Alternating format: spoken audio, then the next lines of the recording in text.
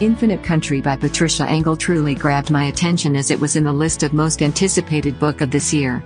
Despite the fact that I have not read writer previously written books, it lived up to my expectations, aside from a minor issue that I will explain later. The unforeseen delight, however, was to learn about the gods and legends of the Muisca peoples of the Altiplano Cundiboyacense in the Colombian Andes, sprinkled all through the contemporary story. As I get it, this is a sign of Patricia Engel's writing. So I intend to search out her prior books in the expectation of reading more accessible Latino lore. At 15 years old, U.S. resident Talia has been raised in Colombia by her maternal grandma and with the irregular assistance of her dad, Moro. She loves them both more than anything in her life, yet after her grandma died, she's looking forward joining her mom and siblings in the USA.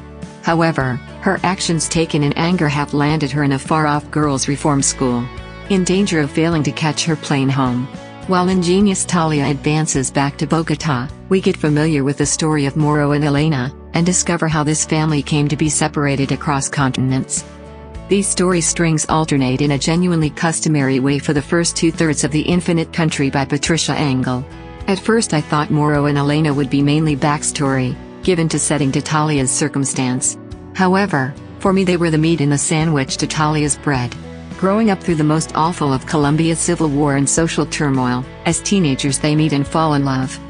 Moro has faced more terrible things than Elena. However, relatively shielded as she has been in Bogota, regardless of the love they share for their country.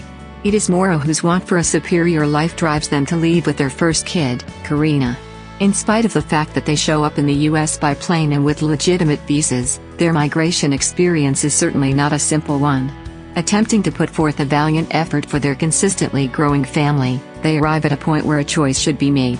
Choice about whether to get back to Colombia or to remain and fall under the radar with no documentation. It is as the two strings meet where my problem emerged. There was a difference in context that I discovered very jarring. Up until that point, Infinite Country by Patricia Engel had been a smooth, third-person view.